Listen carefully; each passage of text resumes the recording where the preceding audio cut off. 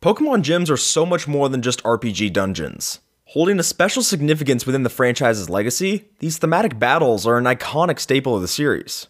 For those who are unaware, the commonplace flow of a Pokemon title is a rise to the top, coming-of-age story as you, the player, battle your way through a set of 8 differently typed gyms until finally being strong enough to face the Elite Four, and contend for the Pokemon Championship. And with 20 plus years of legacy underneath its belt, the tradition's held for its fair share of time. Now with 55 pro trainers and challenges that have taken the title, 65 if you include the various trial battles of recent main series releases Ultra Sun and Ultra Moon, there's only one question that rings true. What makes a great Pokemon gym and gym leader? Well, to answer that, I think we're best suited looking at the assortment of locations and what factors we can learn from their performances to design the best gyms for the series. Hey all you trainers out there, I'm Skip the Tutorial, and this is Boss Battle Breakdown. A deep dive into the ins and outs of boss design. Kicking off with the Kanto region, I think we can analyze this as exactly what its role was within the franchise, the baseline set. Featuring the types that would become regular picks for later games battles, such as Electric and Ice, these fights are fairly cut and dry when looking back now, generations down the road.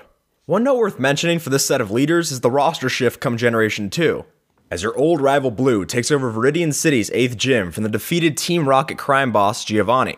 This fight offers a compelling twist to the well-established formula by offering up a mixed bag of types and not adhering to the status quo of one dominant element. By doing this, the battle takes on an interesting level of depth, as the final fight before your Elite Challenge tests your knowledge of type advantages and matchups, satisfyingly asking you to actually switch your team around instead of using a beefed up sweeper to clean the entire gym. If there's one thing to learn from the Kanto region's footsteps, it's to not be afraid and switch up the conventions of typed matches, especially in the later game as a final review. Hopping over to Johto, these battles bring with them another break to the Pokemon pattern with their type orders. For the first and last time in the series, this set of gym leaders featured a wholly different set of types than the prior assortment of trainers.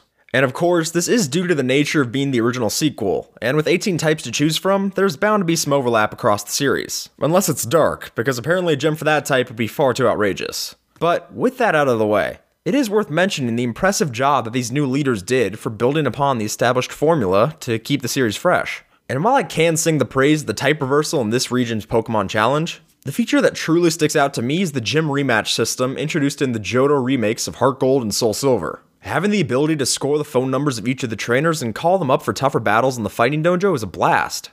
But more importantly than just giving an extra bit of weight to the post-game content in these titles, these rematches also serve to provide an even deeper connection between the player and these notable NPCs, since it shows that the supposedly strongest trainers of the land maintain a place as active participants in the battling circuit, as well as giving the player an all-important frame of reference as to how far they've come in comparison to their old opponents. It's an enticing feature that would be worth revisiting later on in the series. Transitioning over to the water-focused region of Hoenn, the gyms admittedly reverted back to some of the pre-established basics of the franchise. Heck, we even got rock and electric type gym leaders for the first and third spots again. That being said, there were some key experiments that defined the generation's battles, chief among which is the doubles fight against the psychic twins, Tate and Liza, in Moss Deep City. Sending out 2 of your own to square up against the siblings, Lunatone and Solrock. This fight messes around with a concept that hasn't been properly re-examined in later series matchups. You see, as the franchise has grown to incorporate more forms and stylings for battles, such as rotation and even battle royale face-offs,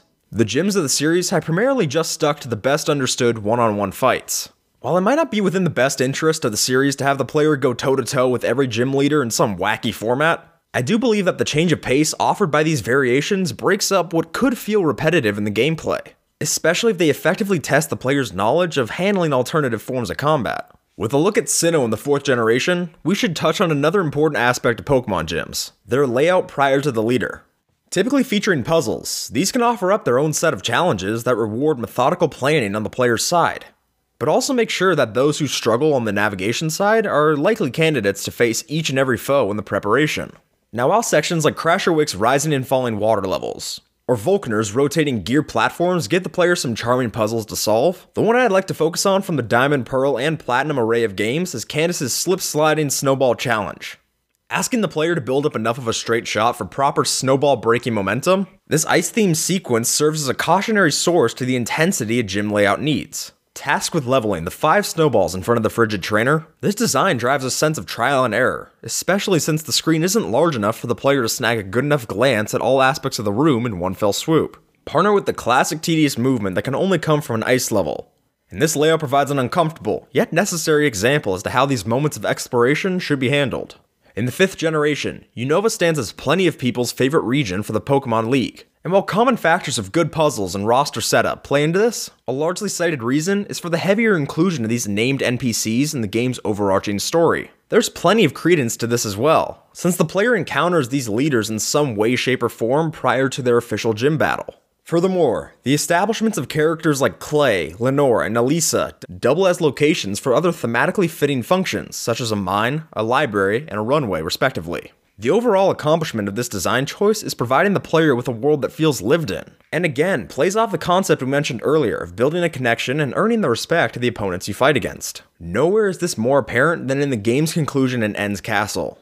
Being confronted by the 7 sages at the invasive entrance to the palace, the player tenses up for a volley of matches, until out of nowhere, the same gym leaders you had defeated to get there lend a hand and take your place against Team Plasma's foes. If there's anything that Unova proves, it's that giving a story function to these landmark figures within the region sets up a more comprehensive and bookended connection to these bosses throughout the player's journey. The final region, as of the time of recording this, to offer true gym battles is the French-based Kalos in Generation 6. And unfortunately, if Candace's Snowpoint Gym served as a cautionary tale for where the puzzle aspects of these fights shouldn't go, then this whole selection of challenges stands as a do not enter sign for Pokemon boss design. Reverting the story significance of the characters back to the confines of their gyms, these leaders consequently don't leave the same lasting impact that other trainers from previous installments did. Honestly, share with me your thoughts on these bosses, because if you can truthfully remember over half of their names, I'll be thoroughly impressed. It's more than I can hope for accomplishing. Another reason I think these fights are often dismissed as unmemorable is because of the generally agreed upon ease of these titles.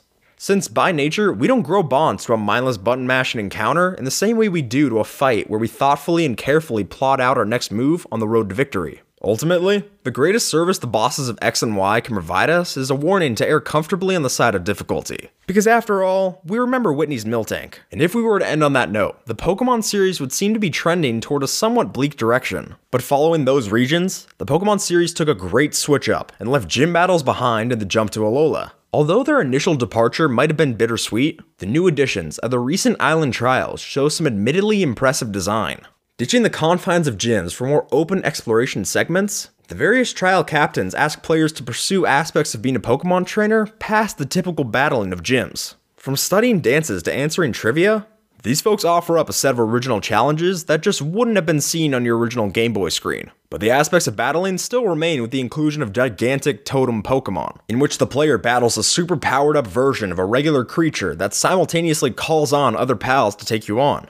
In tandem with the conclusion sections of the Grand Trial Kahuna fights, the Island Challenge gives an interesting alternative to the typical gym format that the series subscribed to for years before. So are the trials the definitive Pokemon Challenge experience? Well, I would definitely argue it's a kickstart in the right direction, and later Pokemon titles taking with them the variety of combat and exploration seen in the Island Challenges would be remarkable. In addition, adding on the intrigue of echoing later story and gameplay beats a la Unova and Johto, all the while experimenting with different formats of play, akin to Hoenn's Psychic Gym, would give the series a great amount of staying power to partner with the expanding collection of monsters. And should these titles stay mindful of the pitfalls of the generations that came before them, then I reckon Generation 8, and the subsequent games to follow, should give a greatly needed switch to the series' traditional ways.